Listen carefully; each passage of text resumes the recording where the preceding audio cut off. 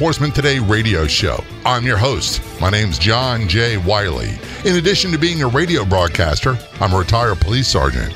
For the latest news articles and much more, check out our website, letradioshow.com.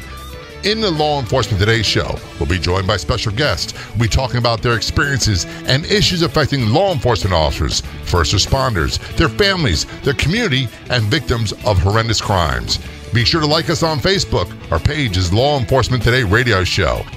Check out the daily articles on our website, letradioshow.com. And while you're there, download our free app. He's a retired homicide detective with more than 33 years of law enforcement experience. He's also a United States Marine Corps veteran. And he's a star of a new show on the Investigation Discovery Channel called The Interrogator, and it's coming up on a Law Enforcement Today show. The Law Enforcement Today radio show is brought to you in part by the Help for Our Heroes program at Transformations Treatment Center. Call 888-991-9725. Online at helpforourheroes.com.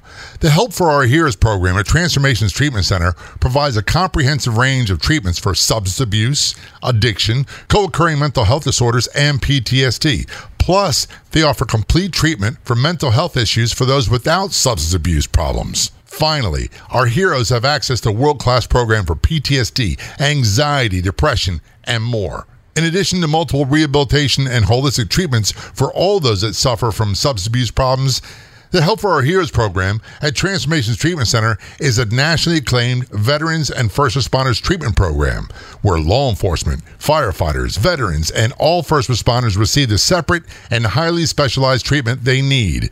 Their program features first responders and veterans helping first responders and veterans. Got questions? They have the answers at the Help for Our Heroes program at Transformations Treatment Center. Call 888-991-9725. That's 888-991-9725. Online at helpforourheroes.com. Calling us from the great state, the Lone Star State, Texas. Joining us on the phone, Phil Waters. Phil is a retired homicide detective. Phil, thanks for joining us on the Law Enforcement Today show. Appreciate you having me, John. Thank you. It is a pleasure and honor. Before we go into your story, I got to say this. Investigation Discovery Channel is one of my favorite channels. Phil has a show coming on. We'll talk about that in a minute. We've had Rod Demery on the show from Murder Chose Me. We had the law enforcement officers from Lone Star Justice on the show. We've had producers and law enforcement officers from Homicide City on the show. And I think we're missing one other one. I can't remember. But now we got you. And it's such a pleasure for an old retired cop like me to have an old retired cop who's in television on the show. Well, I appreciate that. Appreciate the opportunity. Doesn't it strike you as odd? Do you get that from people like, dude, you're on TV now? Did you ever think to yourself, how did I go from being a street cop, a detective, to being a television star? Well, I don't know that I'm a star yet. I will tell you, it's been quite a journey, and it all started about 4 years ago with a case that was featured that my partner and I had on 48 Hours on CBS. And from that time forward, we were contacted by several production companies to do that same case, and then other cases that we had. So we ended up on a variety of different shows, some of them on ID, some of them on Oxygen.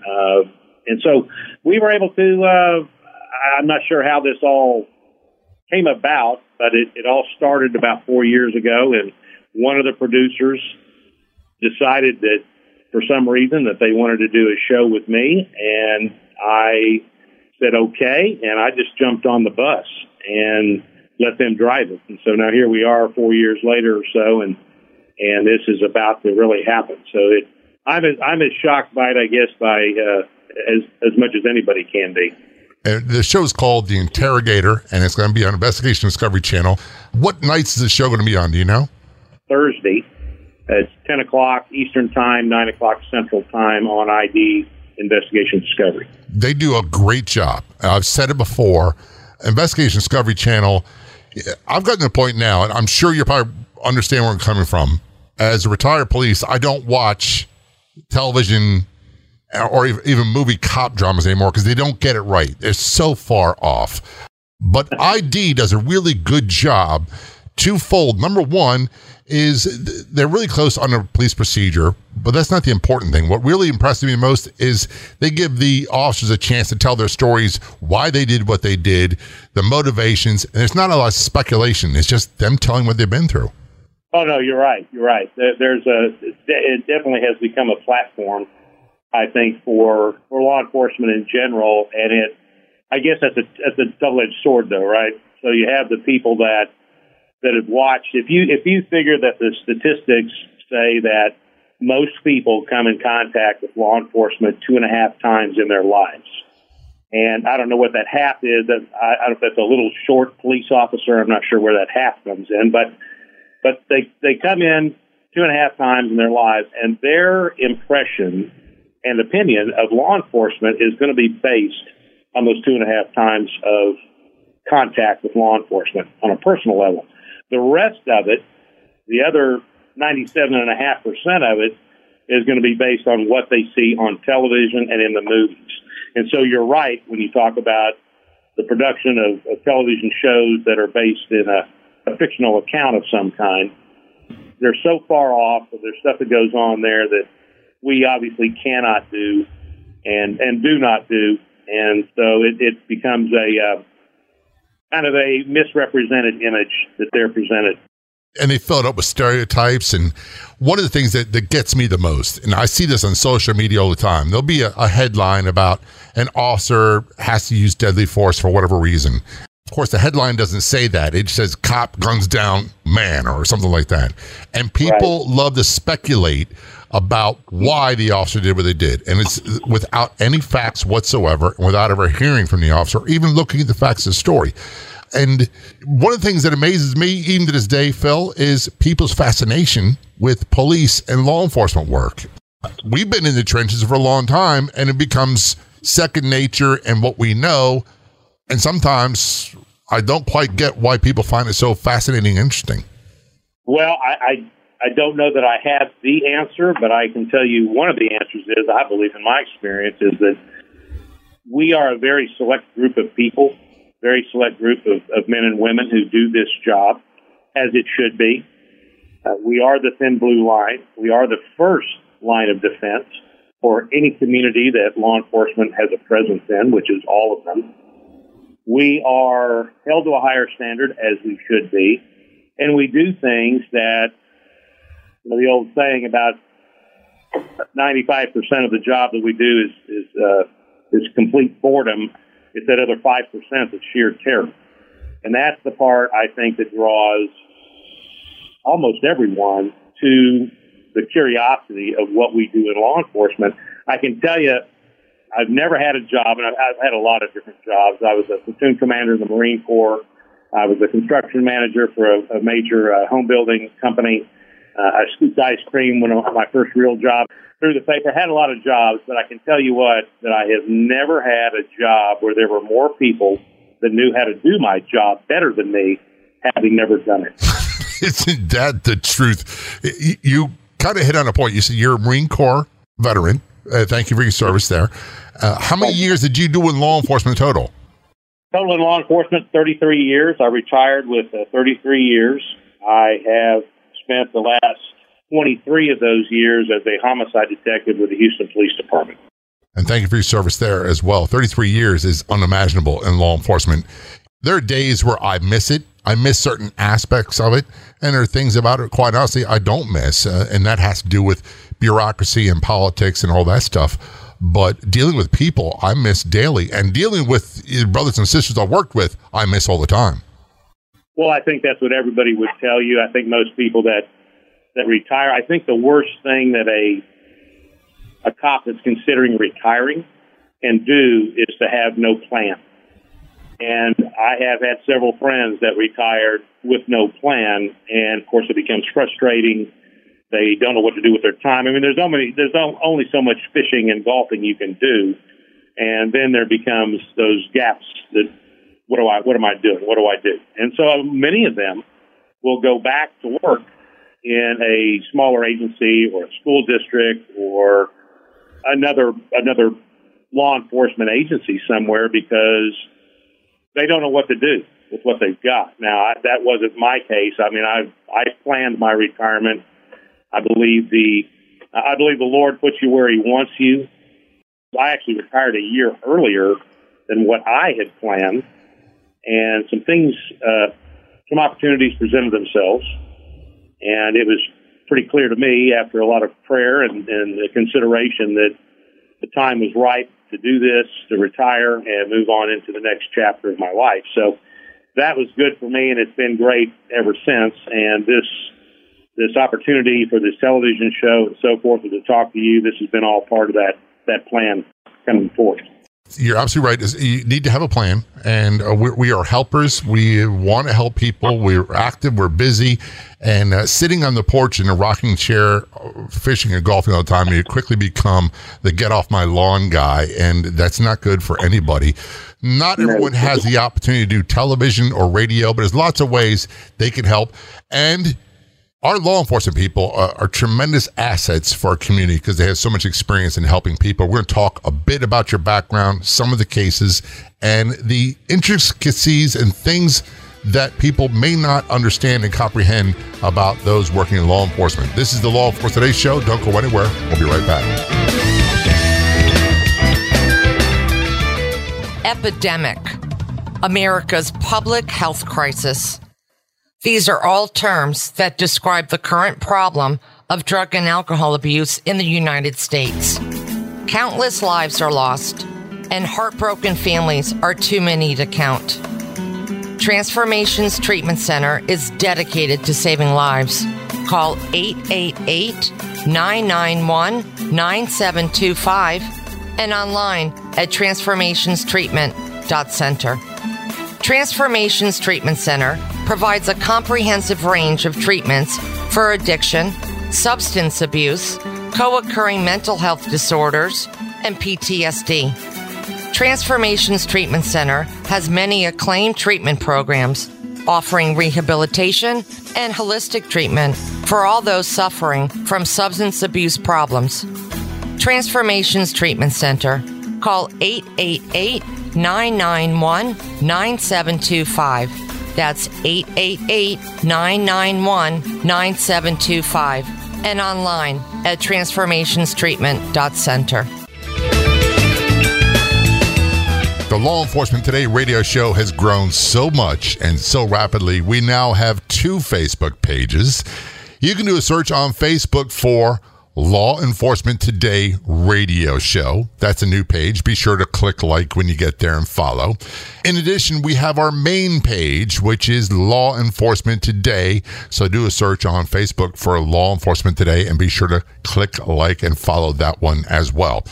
Return our conversation with retired Police Detective Phil Waters, also a United States Marine Corps veteran and star of the Investigation and Discovery television show, The Interrogator, on Thursday nights on Investigation and Discovery Channel. Phil, you've got this great opportunity to tell people what it's like to do law enforcement. And I'll be honest with you, I was amazed by the quality of work and dedication by our homicide detectives in Baltimore.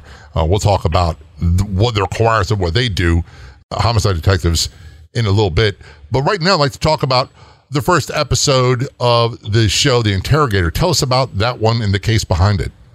The first show is going to feature a case involving a 12-year-old little boy named Jonathan Foster, who was kidnapped around Christmas Eve of 2010, and whose body was later recovered in a ditch in Houston. And his body had been so degraded and destroyed, we believe, with an acetylene torch, that his gender could not be determined at the autopsy, and there was no way to determine a cause of death. It was a horrific event. The steps that led up to what occurred are heartbreaking. And that's the first one that's going to be featured on the show. And of course, since the show is called The Interrogator, part of it must be focused on the interrogation of potential suspects. Is that the case with this one? That's correct. So we had several suspects. I won't say several. We had a couple that were, one in particular that ended up being convicted. We looked at her pretty hard. We did an interview with her. We got a statement from her. There were a lot of, you'll see in the show, a lot of mechanics that went into speaking with her in two different types of settings. We talked to her in a non-custodial setting, which means that she was not under arrest. She was not in custody. She was free to leave at any point she wanted to. And in fact, in one point in that interview, that initial interview with my partner and I, she asked to leave, and she was taken home.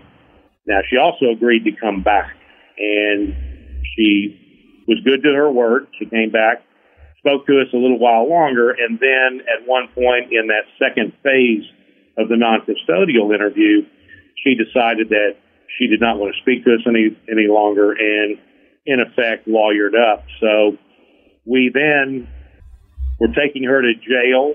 She had a change of heart on the way to the jail, reinitiated contact with us, said that she wanted to talk to us, that she was not a monster, her words, and wanted to explain the whole story. So we took her back to our office, put her back in the interview room, and this time the interview is going to be a custodial interview because now she is in custody.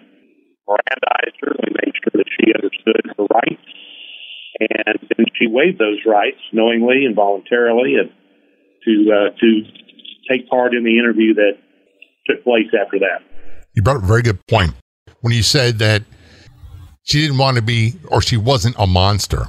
Without getting into details and being a spoiler for the episode, quite often, in my experience, a lot of people, when they know they've been caught and when they know that you know the facts and they know that you have the evidence, they'll come out and say something along the lines of, look, I'm not a bad guy. I'm not a bad person.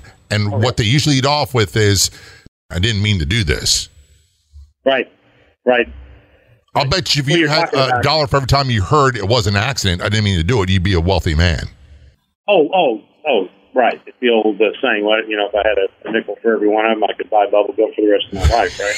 Absolutely. So it is, and I've heard that, and there's a distinction, and you bring a point up there, John. There's a distinction between sitting in a room and talking to a relatively good person who committed an act of evil, and then talking to a person who is just, by their very nature, evil and committed an act of evil. And I've talked to both of those kinds of people. Now, this woman, I would have to say, would fall in the latter category. But, you talk to people, what you're trying to get to in that interview room is to establish a relationship of trust. And the days of the dimly lit rooms with 2 or 3 people standing around in trench coats and the smoke-filled room with the Houston phone book A through N, those days are over. So we try to establish relationships. I teach interview, and we want a relationship established so that person will trust you enough to talk about something that is so horrific, the taking of another life by an act of violence, but making them feel comfortable enough that they can speak to you. And that's a skill set that people aren't born with. And I'll be honest with you, I was never a homicide detective. Most of my work was in narcotics, violent crime, auto theft. And you're right. There's 2 types of people. You have people that are never going to say anything. And then you have people that you've got to work with. And all the stuff that you talk about is long gone. That was gone when I was a rookie. That didn't happen. Right. Sweating people out, the good cop, bad cop stuff, all that stuff never really worked. But part of it was, what I'm getting at is having to become friendly and speak to them at a level where they begin to trust you is kind of an emotional leap for some of us that some people cannot do. For example, you're dealing with someone who murdered a child and mutilated a child, and we find that repulsive. But you got to be able to talk to them in a way that doesn't sound like you're judging them. Absolutely, and I can tell you that, again, and I would tell people this in the room, is that I'm not in here seeking a story. I've got a set of facts here, but what I'm seeking is the truth. And I can't tell your truth. The only one sitting in this room. And you, of course, in the course of the conversation, you get them to acknowledge those things. That makes the relationship more personal. It makes them feel like that you are interested in what they have to say, and it gives them the ability to open up to you. And now, of course, on the part of the interviewer, I mean, it depends on the way you introduce yourself. I mean, it begins at the beginning, right? Like anything else should be. So it is a situation where every time I walked into an interview room, the first thing I did was I said a small prayer. I walked because I knew that I was walking into darkness. Mm-hmm. My first priority was to be the light in that darkness for their benefit. And so when I get in there, I introduce myself. I tell them they can call me Phil. And we sit down, and everything we do is purposeful in the interview room, the way it is set up, the things that I have to observe, the things I have to listen to. Everything has a purpose in that interview room. And I think you're right. I think there are people that are not great interviewers, but I believe that when I do instruction in interviewing, I tell everybody in the audience that if you will use the techniques and develop the attitude and remember to treat everybody with dignity and respect, you may not be a great interviewer, but you will be a better interviewer. And that's really what it boils down to. We're talking with retired homicide detective Phil Waters, star of the new television show and investigation Discovery Channel, The Interrogator. This is the Law Enforcement Today show. Don't go anywhere. We're going to take a short break. We'll be right back. If you've missed past episodes of the Law Enforcement Today radio show, never fear. You can listen to them online as a podcast. Just go to our website, letradioshow.com, where you'll find all the podcast episodes and much more. That's letradioshow.com.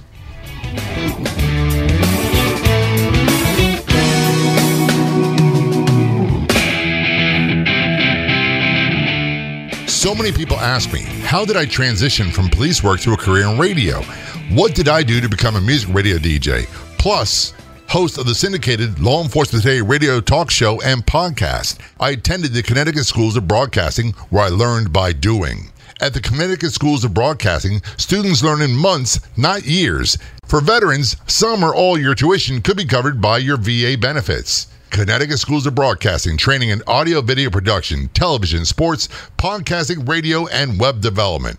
Get more information. Call 800-887-2346 or online at gocsb.com. For special offers and consideration, tell them you heard about them from Law Enforcement Today.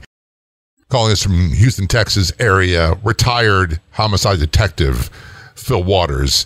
And also 33 years in law enforcement, also United States military veteran from Marine Corps, and star of the new television series, The Interrogator, on Investigation Discovery Channel. Check it out on Thursday nights. I believe it'll be 10 o'clock. We got time zones. Don't know which time zone you're in, so just do a Google search for The Interrogator. Phil, there's so many misconceptions in the media. When I say the media, news, social media, Hollywood in particular, about... Let's choose your forte, homicide investigation. There's the actual accruing of evidence. There's the gumshoe detective work where you're out there beating on doors and talking to people. That's how a lot of cases are solved. But what we have a lot of questions about, in particular, are the interrogations or the interviews. And just for example, I hear one all the time. People say, I know this guy, he would never do that. It must be a forced confession. You know, somehow the police got him to admit to something he'd never do. And I've never met anybody that would ever be willing to do that, ever. Right. You make a good point, and I can tell you this, and I've heard that myself, and especially when even when I've dealt with a loved one who's committed suicide, and they just don't accept that that's what happened. And so the conspiracy theories begin, right? Right. And it is just as a side note, you know, that suicides in law enforcement last year were more prevalent than line of duty deaths. And it has been that problem since you and I were both rookies. It's been a problem since. I remember reading about that from Joseph Wambaugh novels back in the 70s. It was a problem. Right. But it's become and it has with veterans as well. So in today's age, and of course, I've had seven friends of mine that committed suicide, law enforcement officers, over the course of my career. I guess the point I'm trying to make here is that when people say, I know that person, there's no way they could have done that, whether it was commit suicide or commit a murder, commit a homicide of some kind. What I will tell them is this: I'm not the brightest bulb, but one thing that I know with an absolute certainty is that anyone, me, you, them, their family, their mom, their dad, whoever is close to them, anyone is capable of any act under the right set of circumstances. Most of the time, we don't get presented that set of circumstances that would cause us to do something that, quote unquote, we would never do. Right. And I've talked to many suspects in the interview room that, I talked about good people who committed an act of evil, and I can recognize those people right off the bat, that the circumstances occurred for something to happen that in their wildest imagination, they never would have thought they'd have ever done. And everybody that knows them believes the same thing. But the problem is that, yes, it did happen. And yes, they did do it because those set of circumstances presented themselves. One of the things I always say is that our prisons are crowded with people who had 10 bad minutes of their life, who were great people, and they handled something the wrong way. And then we have a certain segment of the population that if it wasn't for drugs and alcohol, they never would have committed the act of violence they did. And then you have a very small percentage who are career, vicious, violent, evil people. And don't confuse those three.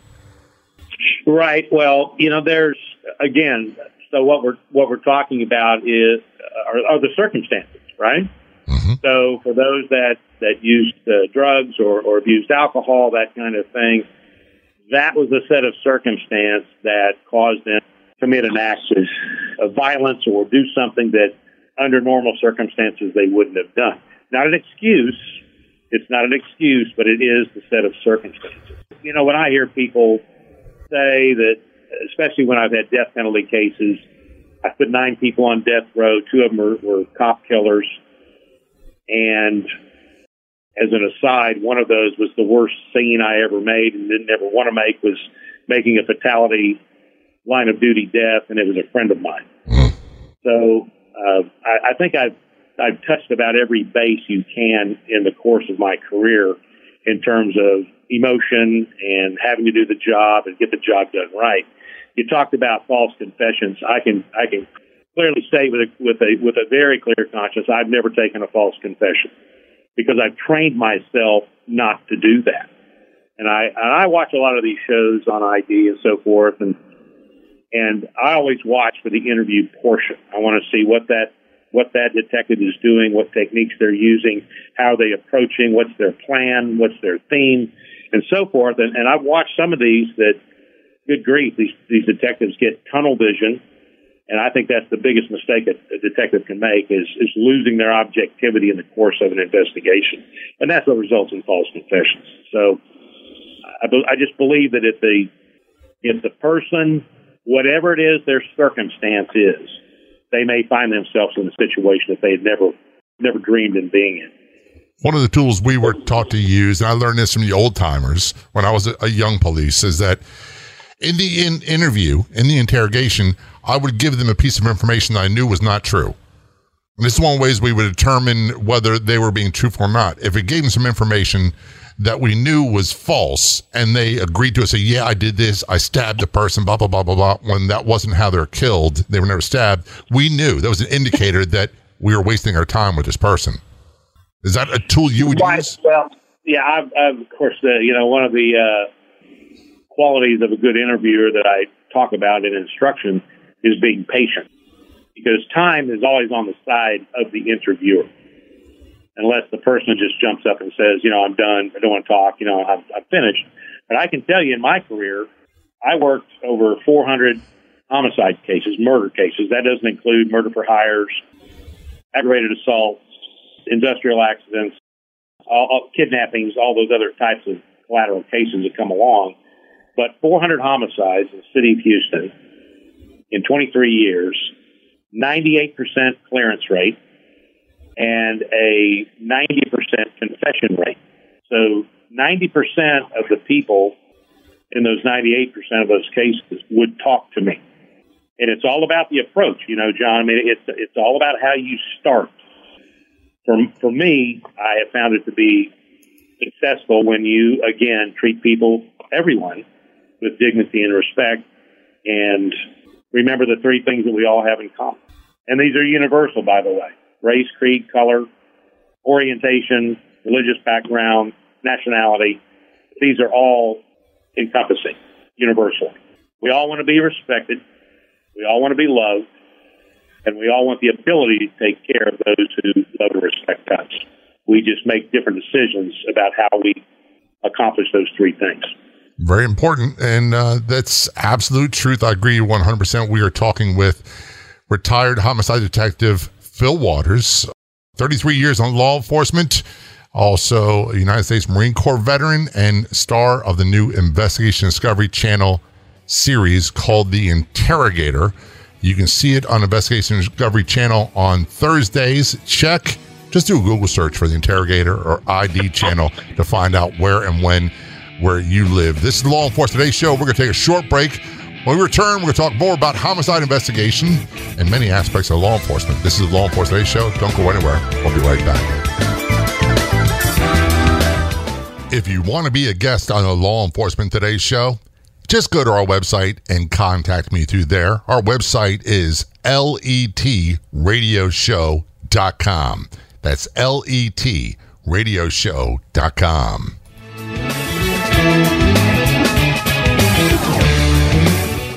When you have a chance, be sure to go to our website, lawenforcementtoday.com, and download our free mobile app. We have a version for your Android and iPhone devices. It's 100% free. Get it at lawenforcementtoday.com. This is the Law Enforcement Today Show. I'm John J. Wiley, and I never worked in homicide. I did do a lot of homicide cases. And Phil, by the way, our guest is Phil Waters, retired homicide detective from Houston Police Department, 33 years in law enforcement, United States Marine Corps veteran, and star of the Investigation Discovery Channel series, The Interrogator.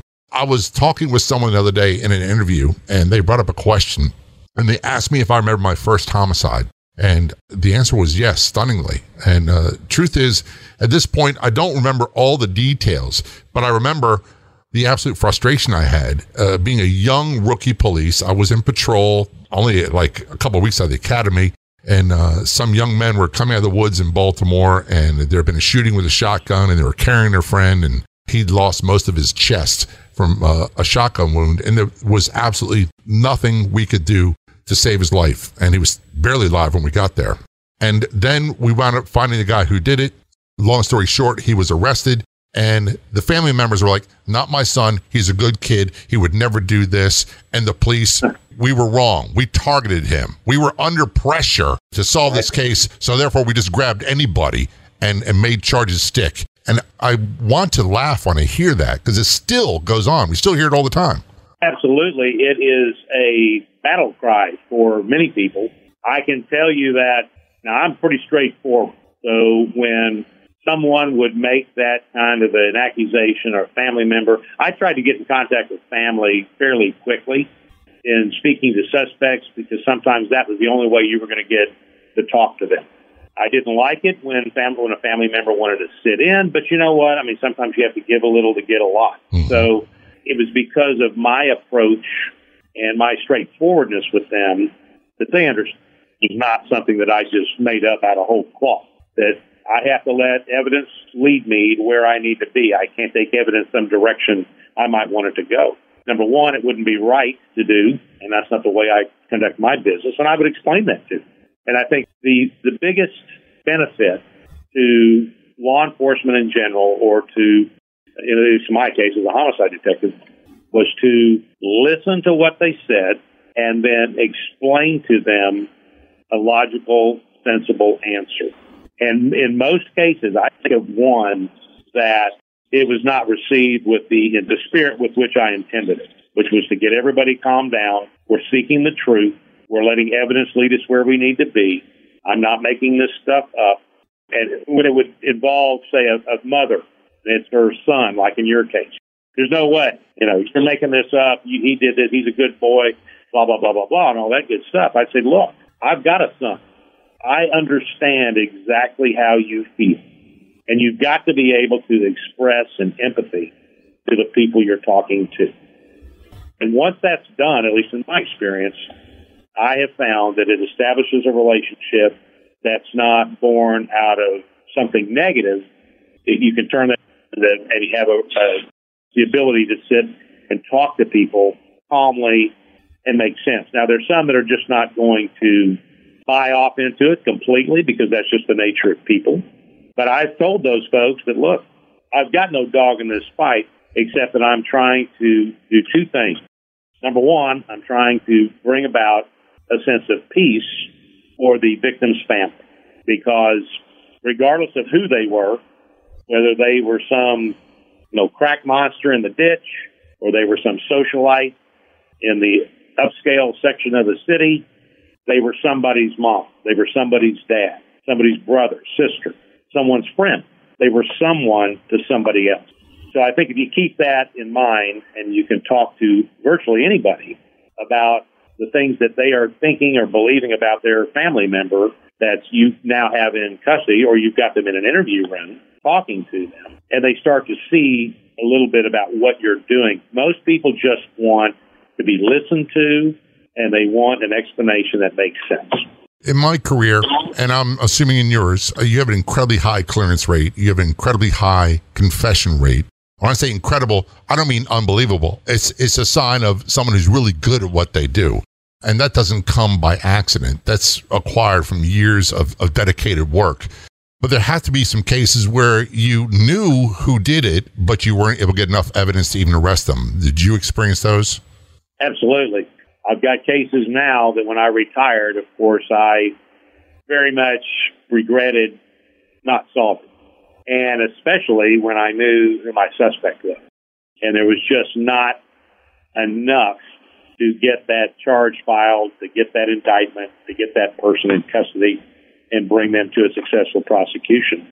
Those are heartbreakers, I'm very competitive. I hated leaving without a 100% clearance rate. But I know that in reality, that's pretty hard to attain with those numbers in a city the size of Houston. But there are those cases, and I look back on them now, and my heart breaks for the families of the victims. That's where I really get attached to it.